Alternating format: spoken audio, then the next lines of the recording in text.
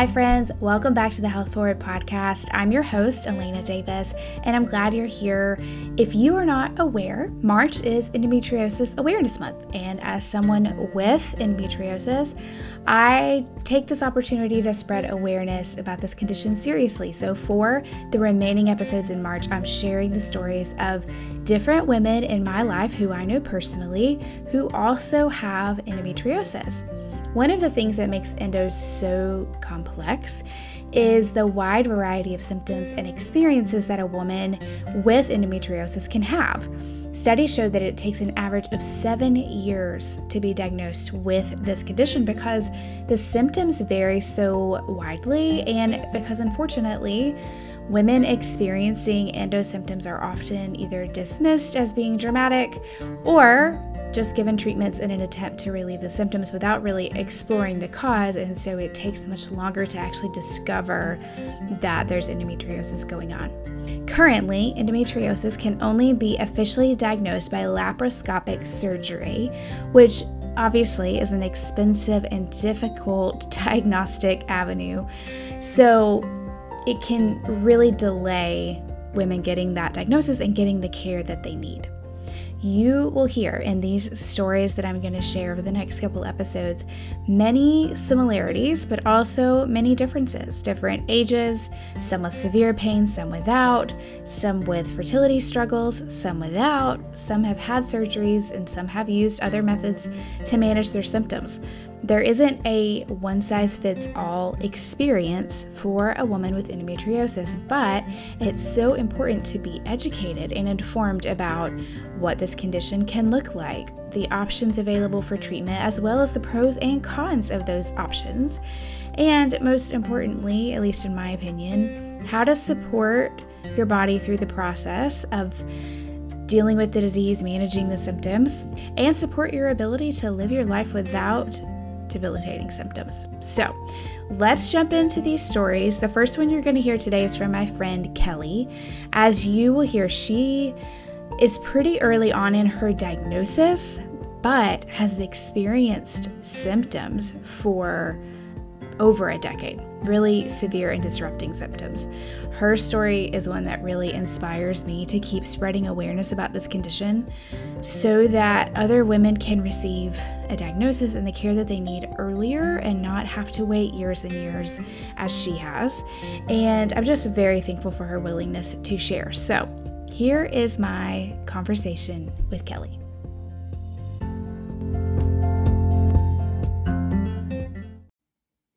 Well, Kelly, thank you so much for being here today and spending some of your time with us and sharing your story with us. We're really hoping that just this helps raise awareness and just highlights how different every woman's story and experience with endometriosis is. And so I really appreciate you sharing yours. But before we get into it, will you you've been on the podcast before, so you guys can go back and listen to her previous episode. But give us just a little reintroduction to yourself, who you are, what you do, all that stuff. Yeah, so thank you for this opportunity to kind of share my story. And my name's Kelly, and I'm a 29-year-old that works in data analytics at a local hospital here in Tennessee. So I'm used to looking at computer screens all day and sitting a lot, but that's me. And I really enjoy walking and being outdoors and doing yoga. So those are my fun things I love to do. Yeah, I love those things too. That's so fun. And when she says data, like that means she's very smart. We used to work together, so I know exactly what she does. So she's very good at her job. So kind. So when thinking about endometriosis, as I've said, everyone's story is a little bit different, but there definitely seems to be some similar threads through, everyone's experience. And so tell me a little bit about when did you start experiencing symptoms and what were they? I remember being very young, probably age 13, 14, maybe my very first period. Just the cramps were extremely debilitating. Mm-hmm. I would have to miss school, miss events. I was in bed or in the floor, crawling on the floor, throwing up. Mm. all the things, but really it was just the very first day of my period. Yeah. Other than that, I would just bleed as normal and Hmm. bleed for 5, 6 days, and it was kind of normal. But the very first day of my period was always really bad, and that's as far back as I can remember. Yeah, So from the beginning. yeah, And then you said, so the first day or first like half of that day would be really bad. And then it would kind of be normal for you after that? yeah. I mean, and when I say normal, before working with Elena and kind of figuring out what's normal and what's not, I was bleeding pretty heavily. I was having pain areas that I probably shouldn't be having pain, like my back, Hmm. my groin, Hmm. way outside of, the uterus feeling. Yeah. So back then I kind of thought that was normal, but Right. now I know that, that's not, Yeah. that may be typical, but it's not Yeah. normal. Yes. Common, but not normal. Yeah. Yeah. I love that. So what about in between, like during your cycle? I can't remember. Um, from when we've talked before, did you have like mid-cycle pain, ovulation pain, or like IBS symptoms or anything like that? Not during your period. Maybe some mild bloating or Hmm. maybe some mild little pinch feelings during ovulation, but Yeah. nothing that Nothing major. was slowing me down at all. Right. Nothing that I thought, wow, this is a problem. I've got to figure something out. Something's going on. Yeah. So for you, really, it was during those first couple like day or so of your cycle, and then you had like nausea, extreme pain to the point of blacking out sometimes, like extreme, right? Yes. Yeah. Yeah, definitely not normal. Cramps should not make you throw up and or black out in any way. And so you've already kind of alluded to this a little bit, but like how did this affect your life, especially growing up, like as a teenager and then even as, an adult professional who had to work a full-time job? Yeah. I mean, when I was younger, it was more of, well, Kelly misses one day of school a month. Yeah. That's guaranteed. And then I was always having to plan around that one day, and Hmm. I was taking painkillers as much as I could and doing all the heating pads and Right. tried all kinds of different things. But then, my mom took me to the doctor and they gave me birth control pills, Mm. which, taped over the symptoms Yeah. for 10, 11 years. Hmm. And then, I started learning about natural solutions, and wanted to explore that because, one day I'd like to have a child, Yeah. and I'm recently engaged. And so that it's important to me to kind of get that all straightened out before trying to Right. have a baby. Right. So when you started on the birth control, it kind of suppressed the symptoms, like they weren't as affecting your life every month, right? Yeah. So I kind of lived a normal life for those 10, 12 years. Gotcha. Yeah. Okay. And then when you decided to come off to try to, heal things a little bit more naturally and to start really thinking about your fertility, did it come right back? Those symptoms that you had experienced previously? I had 2 or 3 months of, wow, this is great. I'm not feeling anything wrong. And then, boom, it hit me like a ton of bricks. The Yeah. same debilitating cramps, and pain. So, but during all of this time, like the pain, going on birth control, coming off birth control, pain coming back, you didn't really know what was going on. Like you didn't know you had endometriosis at that point, correct? Right. Yeah, I had no clue. Doctors would just tell me, it's just your bad luck, and this Hmm. is how you're going to have to deal with this by taking this pill, and there's no other solutions. You're Hmm. too young to have a hysterectomy, and Hmm. I didn't want that. So, Right. yeah, I had no clue. Yeah. So then how did you start to piece together, or how did you start to suspect that might be what was going on? Yeah, I just kind of did my own research a little bit on, because I was already interested in natural health and integrative Hmm. health solutions and stuff like that. So I just kind of did my own research and looked into it, and I kind of lined up with a lot of the symptoms of endometriosis, Yeah. and that led me to trying to find someone to help me, which led me to Elena, Mhm. and that was the start of piecing all that together, Yeah. pretty Yeah. much. Because I know when we started working together, you were already kind of like, it might be this, it might be this, it might be this, because a lot of endometriosis symptoms can overlay with PCOS or overlay with fibroids or, kind of other pelvic pain syndromes. And so sometimes it's hard to, differentiate, especially in the beginning. And so, yeah, when we started working together, you were kind of already thinking that might be what it was. And then as we got into your symptoms, it was like, okay, yes, yeah, all of these are very much lining up with common, symptoms of endometriosis. So where did you go from there? What course of treatment have you decided to do or have you been doing since you've realized that's what's going on? So part of the struggle is when you go to your OBGYN, I had been to the same one for several years since I was first put on birth control. Um, and he never offered any other solution other than birth control. So I've got to find someone else, that is willing to work with me and be a partner with me in trying to, find a solution for this. Mm-hmm. So the first thing I did at your recommendation actually was to find a different physician, Mm-hmm. which she was open to doing an ultrasound, and she, offered me the pills, and I, kindly said, look, I'm trying to work on my fertility and looking Yeah. to have a family in the future.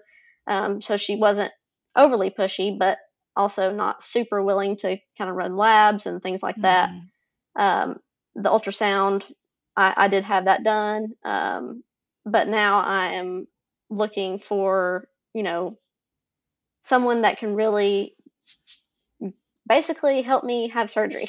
Yeah, like someone Because, who's more specialized in yes, in yes. endometriosis. Because for those of you who may not know, who are not familiar with this, the kind of gold standard in treatment of endometriosis is surgical excision. And so that's not the only treatment option. Like Kelly's already mentioned, birth control can sometimes help suppress symptoms. And so when you're kind of in the middle of misery and hurting all the time and you need something, or if surgery is not an option for you at the time because of schedule, money, proximity to a surgeon, all of that stuff, then birth control can be an option that you can do. What we know is that it doesn't actually do anything to solve the problem, or it Mm-hmm. basically just kind of calms your body's responses down because it shuts down your reproductive system for a time.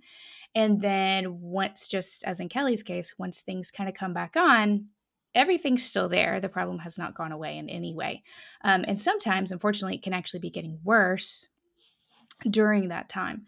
And so, a lot of times, especially if fertility's a concern of yours, then surgery is typically the preferred method of dealing with it. And there's no cure, there's no like getting rid of it forever kind of situation. But most studies show that excision surgery is most helpful for both relieving symptoms and preserving fertility. So, how has that process been for you in trying to find a physician to either offer to do laparoscopic excision surgery, or even just to find it, right? Just to give you like a full official diagnosis. I mean, from your symptoms and experiences, you fully line up with that. And so, but from a surgical official standpoint, how has that been trying to find a physician for that? It's been kind of frustrating because it's kind of like, well, why don't you just take this pill? Mm-hmm. We have a solution, just take the Yeah. pill, or, take a high dose of ibuprofen, or, and, Right. and in a lot of women's cases, and especially in mine, the ibuprofen doesn't touch it. Yeah. The NSAIDs don't touch it. Right. It's kind of like, I'm throwing up. I can't take Mhm. anything. Yeah, I can't even Um, keep anything down. That's not going to help me. Yeah. right. Yeah. And two, even doing an ultrasound, in my case, it didn't really show anything, Right. but that doesn't necessarily mean that it's Right. not outside of the uterus where they're not Right. looking. Or they're not looking. Yeah, exactly. So it's been a little tough to, one, get a physician to kind of hear me out and say, look, this is not normal for me to be Mhm. having this much pain. But, I don't feel like completely let down. I feel like there are, because I got in touch with Dr. Keenan, and Mhm. he's willing to see me and talk about surgery options. So Yeah. I think it's just going to take us women to kind of lean on each other and say, hey, Right. you need this. This is the person, or Right. exactly what we're doing right now on this Yeah. podcast, just spreading Mhm. awareness and spreading the word and getting that Right. out there. Right. Yeah. Because unfortunately, I think we kind of think like most things, kind of like when we have a, I don't know, a sinus infection or an upper respiratory infection. Like, I have these symptoms. I should just walk into the doctor. He should say, da da da, here's exactly what you do. And you just follow their directions and move on. With endometriosis, it's not necessarily like that because for one, there's no like completely agreed upon cause. And so there's not an agreed upon treatment.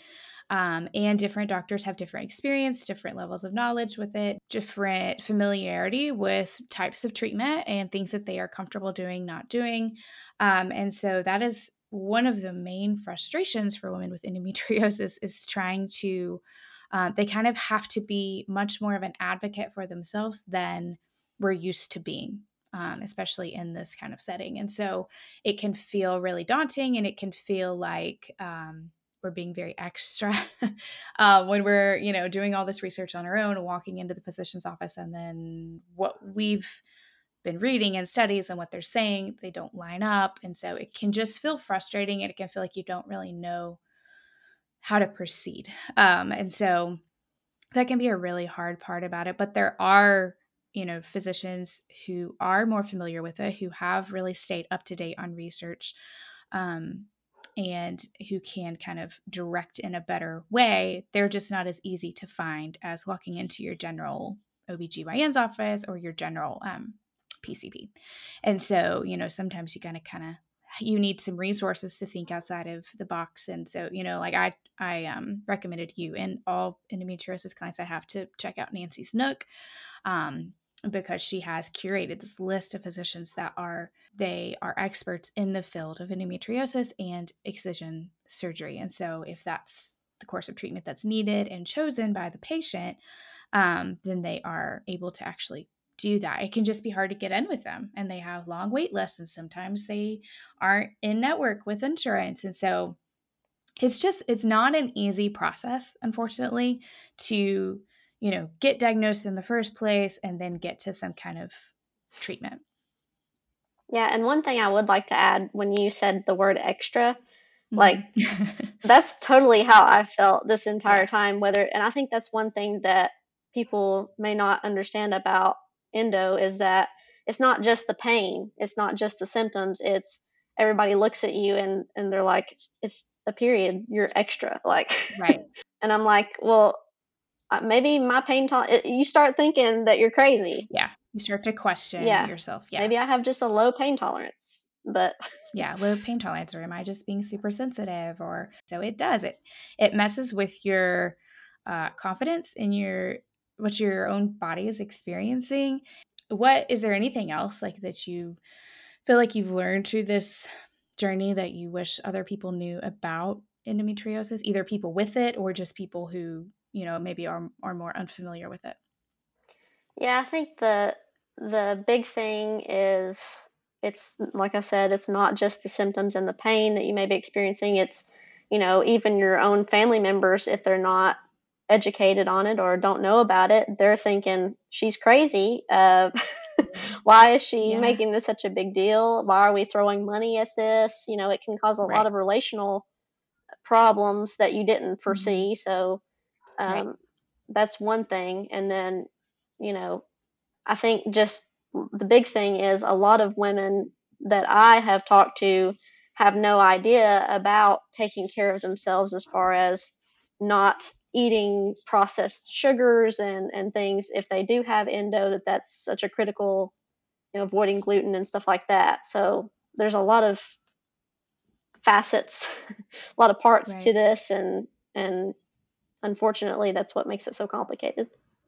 Right. Yeah. So complicated. And that's a great point. Knowing that there are things that you can do to, again, not cure it, but to make it so much more manageable and to help your body function, support your body's ability to function better, even with this, condition going on.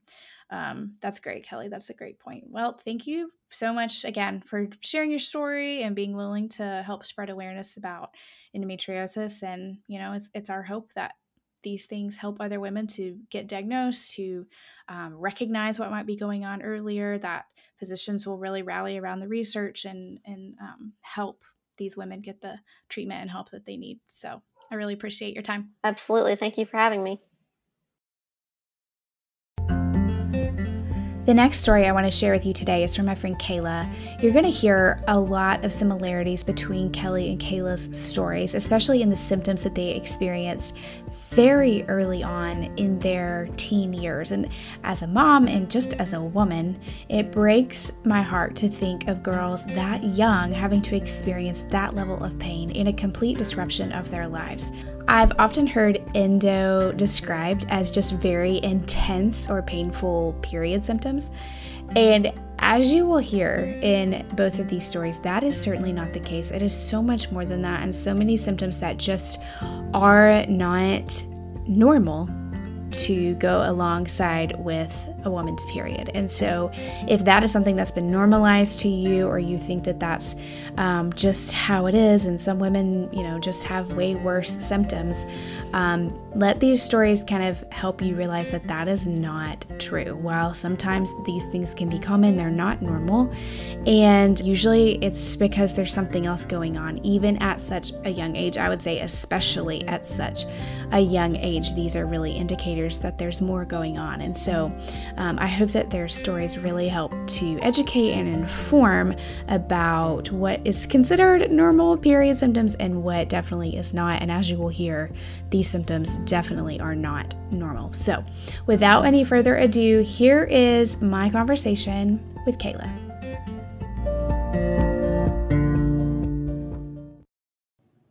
Kayla, thanks so much for being here today and just being willing to share some of your story for Endometriosis Awareness Month. Obviously, we want to spread as much knowledge and education and our experience as possible. So I really appreciate you taking the time to do it. Of course. Thanks for having me. So before we jump into kind of getting into your story, tell us a little bit about your background, who you are, what you do, all that good stuff. Sure. I am about to be turning 30, which I do not have a problem with. I'm telling myself that every day. You're going to be in 30s. It's great. 30 is great. 30 is great. I promise. It's fine. I work for Pilot. I have been there just over, I guess actually going on 2 years this summer. Can't believe that. But most importantly is the last 5 months, I have become a foster mom. So I now have a little one that I am taking care of, and it's wonderful. It's challenging emotionally, but it is wonderful. So, so a lot of my time is occupied with appointments and visitations and doctor's visits and therapies and all of that. But I'm learning how to navigate those waters, and it's going good. I'm enjoying it. Yeah, it's great. You're rocking it. Thanks. You're doing great. So in your story starts very early on in your life. And so kind of take us back to the beginning. When did you first start experiencing endometriosis symptoms, and what was it like? Sure. So I remember, I think I was about 13 when I got my period. I woke up that morning. I was in a lot of pain. I went to the bathroom. Okay, great. I've started. And I went in there to my mom. It actually may have been in the middle of the night. I can't quite remember, but I went in there and I was crying, and my mom's like, "Oh, it's great. period. It's wonderful. And I'm like, no, this is not good. This does not feel good. The opposite of good. Yeah. I was crying. And I really, honestly, I can remember thinking, if this is what it's like to be a woman, I'm out. I don't want it. And my mom was like, okay, it's not that bad, Kayla. Like, Yeah. grow up. Pull it together, girl. Pull it together. Right. But it actually was. And it honestly took a while before, I think, honestly, my family just thought I was being dramatic, Yeah. which is possible. I could have been, but I remember specifically thinking, this is very painful. Nobody told me it was this painful. My friends, when they had started, all kind of around the same time, we were all about the same age, and everybody's getting theirs. And I'm the only one that's like, this is terrible. Like, I feel horrible. So mine was primarily pain at that point. Honestly, my heavy symptoms didn't hit until, honestly, Elena, probably until you and I started working together, because that's when things really started escalating. I think at that point I was 18, 19. Yeah, you're right in there. I vividly remember thinking, like, this is not normal. Yeah. I didn't know what it was then, Right. but I knew it wasn't normal. Yes. Yeah. So for the first few years, it was pain. I remember baths even to this day. I love taking a bath, whether I'm in pain or not. I just enjoy a bath. But I would sit in the bathtub for hours trying to get the pain to go away. And I remember I got out of the bathtub one day, got dressed. I was probably 14 or 15. I'd only had my period for a couple years maybe. And I was walking into the kitchen to go find my mom. I'm crying. And I remember saying, Mom, I don't feel so.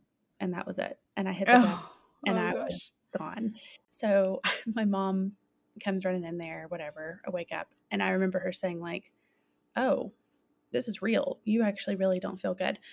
And I would say I have passed out from like my menstrual pain probably 3 or 4 times, something like that. At this point, I know when I'm about to do it, so I'll just lay on the floor and just try to avoid it. Yeah. But my mom took me to the doctor after that. And I will say my younger sister, Faith, she and I both have issues. And we have both found that we get very frustrated with our doctors, because it's just a lot of Band-Aids and not a whole lot of, honestly, not even a whole lot of listening from our doctors. So we went to the first doctor, and I don't even think she practices anymore, but we went to her and she just said, yeah, some people just have worse ones than others. And I can understand, I'm 14 years old, whatever, you want to kind of see how things play out. So we didn't really do anything. And then you and I started working together at the chiropractor, and then my symptoms really started getting bad. And honestly, since then, they have probably just increasingly got worse since then. So started with pain, and I would say now my symptoms are, well, I like to, the day before I start my period, weigh myself. Actually, I don't like weighing myself, but I like to compare the numbers. So I'll weigh myself, and then about my second day into my period, I'll weigh myself, and I usually gain about 7 to 10 pounds in swelling or water retention. So a lot of swelling, a lot of bloating, which calls for a lot of stretchy pants. I have a lot of heavy bleeding, a lot. Actually, that is where my biggest frustration has been, is the pain and the bleeding. I would say probably 5 times I've had to call, maybe even more. I work in a male-dominated industry. I have had to call on male coworkers and female coworkers to come help me, because I have bled through everything. And it's not for a lack of preparing or knowing that I bleed heavily. It's just sometimes it just comes out of nowhere. So most recently was like last summer, and I was at work and I could not leave the bathroom. It was bad. And I had to give a male coworker my debit card and ask them to go buy me a pair of pants at Walmart and supplies. And fortunately, I work with some amazing men that their wives are like, no, you do it. Yeah. So they did, and they came back and helped me. But it is embarrassing, and it is so frustrating. So, and then I have no appetite. I get very nauseous. Bowel movements are the worst. There's a lot of pain and discomfort with that. Yeah, I pretty much hit all the fun points being on my period with endo. It's embarrassing at times, and it is very frustrating to deal with, especially when you're talking to other girlfriends and they're like, just put a tampon in and let's go swimming. And I'm like, you wear a tampon. It hurts me to wear a tampon. Right. Yeah. It's like, no, you just don't get it. Yeah, exactly. It's very different. Yeah. Exactly. Yeah. So you've alluded to this a little bit, but like, especially when you were growing up, you were a teenager, and then even now as an adult, as a working professional, and as now a mom, how do these symptoms affect your life? It's funny, you had asked me to do this podcast, and I think it was the day before, or I think it was the day before, I had started my period, and I just told you that my symptoms really weren't that bad. I think we had just talked, and I was like, oh, they've been okay lately. And I think I put the baby in daycare, and I think I spent like 2.5 hours in the bathtub, very sick, very nauseous. And then, I don't know how detailed, but a lot of time spent in the bathroom, a lot. And then when you asked me to do this, I'm like, well, I was going to have a little lighter spin on things, but I don't know, it's back to being horrible again. Yeah. So it totally affects things. I can't leave the baby unattended, but I also can't leave myself unattended. It's not as simple as just put a pad on, take some ibuprofen, and go about your day. It's sometimes it's putting 2 pads on and taking insane amounts of pain medication to try to get through the day. I like to think I have a pretty high pain tolerance, so I don't feel like I'm being a wuss about this. It's bad. Yeah. So I'm now on some prescription pain medication that is non-drowsy. It's not a narcotic or anything, but it allows me to get through it. And if I can stay on top of that pain medication, I can take care of what I need to take care of. Yeah. Okay. Still heavy bleeding, but the pain is manageable. Better. Yeah. Yeah. There's been a couple people I've talked to as well, and they're like, yeah, as long as I'm not so nauseated that I can't keep my pain medicine down. And then that's where like it spirals really badly out of control. Yes. Yeah, exactly. Like if you can't eat, if you can't tolerate medicine or anything like that, like what do you do? It really leaves you in a bad spot. That has been my mom. So my mom now, we can talk about this, and she understands now that her experience and my experience are very different. Right. But one of the things that I have to do is I set multiple alarms throughout the night. And every 4 to 6 hours, I wake myself up to take pain medication. And if I don't take it with food, even though I have pretty much no appetite, I will be sick. So here I am at 2 o'clock in the morning, waking up to an alarm, taking my medicine, eating some graham crackers or eating some Ritz crackers, something to go with it, drinking a lot of water so I don't get sick. And then by that time, I'm trying to go back to sleep and I'm kind of awake. So, and then I do it again in another 4 to 6 hours. So, and it may be an hour before I should really get up.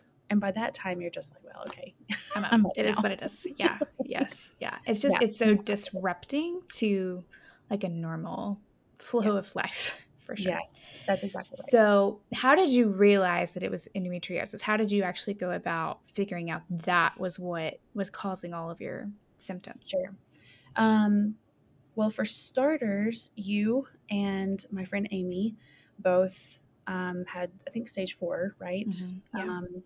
And I kept comparing my symptoms. And so finally, my friend Amy, she lives out this way. And I said, I really need to get a diagnosis. I seem to be hitting all and even more of the checkpoint for endo, but I really need to get a diagnosis. So we both started going to the same OBGYN, and that doctor said, let's go ahead and do a surgery. We need to get in there and see it in order to diagnose it. I'm like, okay. So we did that. And unfortunately, I had a really terrible experience with my doctor and my surgery. But when we came out, she told my mom, yeah, she's got at least stage 3 endometriosis. And then really gave me no roadmap from there. And in fact, I have yet to speak to that doctor since my surgery. So I have been left for the last 2.5 years with this feeling of like, well, what did you find? What was there? What am I looking at? The only thing she conveyed to my mom is she'll probably have to have this surgery about every 2 to 3 years, which blew my mom away because she was like, what? So I think that was in 2019. And here we are today. I have since then switched doctors. And now I have a great doctor. But she knew I was going to be fostering. So she gave me the option. Would you rather wait until you're kind of settled? Yeah. Maybe get through the summer before we do another surgery. And I opted for yes on that. So right now, we have just started a continuous birth control to hopefully just eliminate my period altogether. We both know that there's risk with that the hormones can feed endometriosis and cause it to grow. But right now, it's what makes the most sense to kind of band-aid the situation until I can actually take the time to have my next surgery. And then at that point, I have faith that she will share more with me about my case and where I'm at with things. So yeah, that's a great point that you make because for anyone listening who may not know, there's no cure to endometriosis, so there's no end to it, unfortunately. And cases still happen post hysterectomy, post menopause. So there's just unfortunately, there's no light at the end of the tunnel. And so this is an ongoing thing. So it's really a matter of managing it and figuring out how to reduce symptoms, reduce inflammation, and live as normally as possible and supporting the function of our bodies. Right. And we know that surgery has, to this point, been the most effective treatment for that. However, it's not always the best timing. Like, it doesn't always work out. And so it's a really good point of like, you definitely have very strong opinions on what people should and should not do, but sometimes that's a matter of timing. So for you, like there's no way you could be a new foster mom and recover from endometriosis surgery, especially with having your family as far away as they are. Yeah. And I am single, so there's no partner to help me. Exactly. Right. And so I think that's important to also remember is that there's a lot of factors that go into making a treatment decision with this. It's not just, okay, give me like the gold standard, because sometimes the gold standard just isn't realistic, at least at that time. And so while it's super important to be very informed and educated on it, also sometimes life just takes over and you got to do what you got to do for a little bit to get through, That's exactly right. So I'm glad you made that point. Yeah, it's we'll see how it goes in the fall. I'm hoping by that point I'm very settled. I mean, I feel pretty settled at this point, but who really wants to have surgery right before summer? And, and I'm a water baby. I love to be in the ocean and in the pool, and I'd just rather not have a period during that time, to be totally honest, and enjoy this time with the baby, and then come this fall do it. Yeah. So. And I think it also matters like where you are in a journey of fertility. Like is fertility super high importance for you right now? If it is, that's going to affect what you do. If it's not, then that's not quite as big of a factor.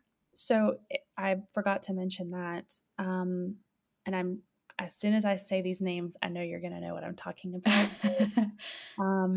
When I was officially diagnosed, and I went back into the doctor's office, the nurse practitioner said, well, I think the best treatment for you is going to be a depot shot or Lupron. And both of those for me I will not negotiate on those. I do not want them. I think there's just too much risk that comes with them. Fertility is very important to me. I would love to be able to have a child or a couple down the road.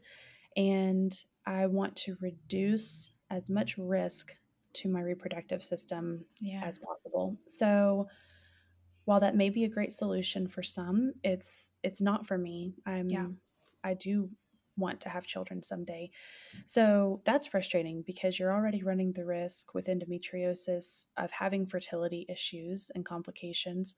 And then you add 2 shots that basically shut down your reproductive system. They say temporarily, but there's been a lot of data that's come back that for one of those in particular, that's not necessarily true. Sometimes it's just forever. So those were risks that I wasn't willing to take either. So then it really puts you in a bind. And I don't qualify for Orilissa, which is a new drug that's supposed to help with endometriosis. My case is too advanced for that. Mm-hmm. So essentially, I'm left with the option of a birth control that eliminates my period each month, or continuing to have the surgery every 2 to 3 years.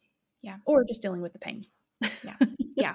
Yeah. It's very frustrating. And options are very limited. And so, thankfully over the last couple of years, research has picked up on it.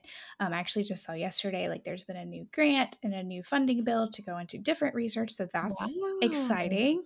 I think that's something I read they had been working on it for the past 20 years, trying to get that passed, maybe 10 or 20 years. Like it's been a long time.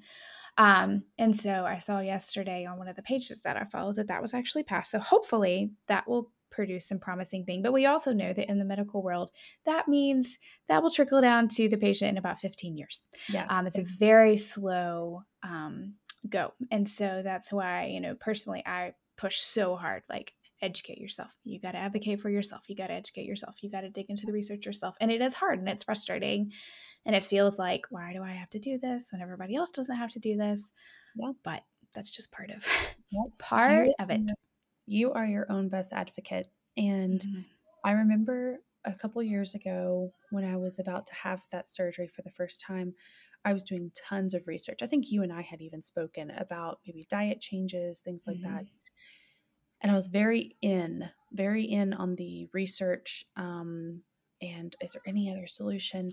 And then if I'm being totally honest, I don't have time right now to sit and research and try to find a solution. Right. I need a Band-Aid, as bad as that is. I need a Band-Aid just to get through it. And it's, I know I'm not stupid, but my period each month, I'm like, oh, thank goodness that's over. Like, I don't know it's coming again next month. So for 3 or 4 weeks, I'm like, that was bad, but at least we're done with it. And I'm kind of in this cloud 9 phase. And then it hits again. And I'm like, why didn't I deal with this? Why am I not getting to the root of this issue? So and I think that's super common. It's like, it's when you're in it, it's awful. And then you're like, okay, well, that's over. And honestly, I just don't want to think about it again for the next 3 weeks. Like, I think that's a lot of it. It's like, I'm in a better place. Let's just tune it out. And then you're back and you're like, oh, darn it. Like, why did I not? Here we are again. We are again. And I think a lot of it with endometriosis is such an emotional, mental battle. There's obviously the physical, and the symptoms vary for everybody. Like mine and your experiences are very different. But the mental, emotional part of it is not, like it's still, we all kind of experience the same roller coaster situation on that. And so I really appreciate you bringing that up. What do you wish that more people knew about endometriosis, whether it's people that don't have it, aren't familiar with it, or people that are dealing with the symptoms and don't really know what it is or anything about it? Honestly, kind of what we're talking about right now. Number one is bringing awareness. Well, my male coworker, his wife, we went on a hike last weekend, when the weather was like 80 degrees and not Yeah. 20 Not what degrees it with is right inches of now. snow right now. Yeah. Yes. But we went on a hike and she pulled me to the side and said, so basically I think I have endometriosis, been talking to my doctor about it. Can you share your experience? I'm like, yeah, absolutely. So I would say number one, if you have endometriosis and you've been struggling with it, if you're comfortable sharing, you don't have to share as much as I've shared today, but if you're comfortable sharing, share with your friends. And I have a very good core of men coworkers that I work with, all of which are married or have girlfriends, but we have a great relationship. I can talk about my cycle with them and them not be fazed by it. They really are not. They have been very supportive. I think it is important for men to be educated on this for two reasons. One, so they can better support their partners or the women in their family. And two, one big frustration that I have had is the amount of sick time I have had to take for my period is crazy. I would venture to guess we have some men making rules on PTO and sick time, and bringing awareness to this, not as an excuse to get out of work, but an excuse to take care of our bodies. If we get a stomach virus, they're like, oh, yeah, you're not going to be able to think straight. Definitely go home, take care of yourself. Being able to have some flexibility with my cycle each month and work. Fortunately, I have a wonderful job where they do allow me that right now. But there needs to be some awareness brought to this. Right. Certainly. Yeah, some more understanding. Yes, of how complex, how painful, and how affecting it can be in your day-to-day life. Yes. So I would say if you're thinking you may have endometriosis, certainly try to do some research. If you feel like you're not getting the answers that you want from your doctor, I urge you to find a doctor who listens, who sits and listens to what's going on and doesn't just write a prescription and send you out the door. Find someone who's willing. It may take a minute to find that person, but find someone who's willing to listen to your specific case and invest in you medically. Yeah, that's great. I love that. And yeah, it might take more than one doctor, and that's okay. And I think that also needs to be normalized. Like, I think before, growing up, I think about like my grandparents, like they've had the same doctor for 40 years, and while that's fantastic, that's great. And like, there's definitely pros to that. That's also not always, I'm not suggesting you doctor hop, but right. In some cases, for any kind of chronic illness, not just endometriosis, like might take finding more than one, or it might take building. I really highly recommend building like a care team of multiple providers, because that way you get different experiences, you get different levels of knowledge and familiarity with this, and can support you a little bit better. So don't feel like you're stuck or you are being super like difficult or overreacting or whatever if you feel like you need to seek out a different physician. I found this OBGYN that I have today, I walked in her office. I had been so frustrated. I walked in her office. She sat down, she put everything down and grabbed my hands and said, talk to me. And I will tell you, the first response I had was crying. Immediately just started crying. And then she got teary-eyed and she's like, I'm here to listen to you. I'm here to listen to you. That appointment right there pretty much solidified that I had found somebody who was invested in me. And she takes her time in our appointments. So I'm glad that I did not settle. And I found somebody who is going to work with me and my schedule and my life, to find balance and also to find some solutions. Yeah. That's a great point. Well, thank you so much again for sharing your story and your experiences. I know there's going to be lots of people that listen to this and can really relate with what you're saying, or they're going to be able to pass it on to somebody else that they know that struggles with it. So thanks for being here. Of course. Thanks. I'm so thankful for both Kelly and Kayla and their willingness to share their stories with you guys today. If you have endometriosis or know someone who does, please share this podcast episode with them. It is truly our hope that by sharing these stories, other women experiencing this condition will get the information and support that they need in order to make informed decisions about their care. And if you may be looking for more information about endometriosis, what it is, maybe my personal story with it, my most recent surgery experience, tips for pain management, things like that, you can find all of my past endometriosis episodes curated in one place on my website. You can find that at yourhealthforward.com/endo.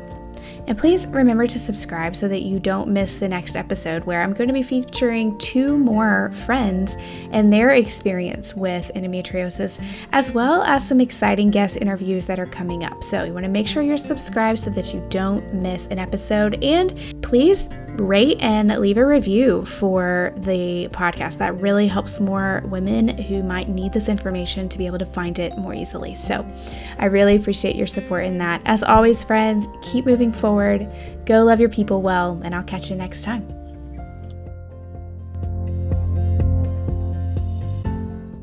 Please remember that the content in this episode is not to be considered as medical advice and is only intended as general health information. Thanks so much for listening in today. See you back here next week for another episode of the Health Forward Podcast.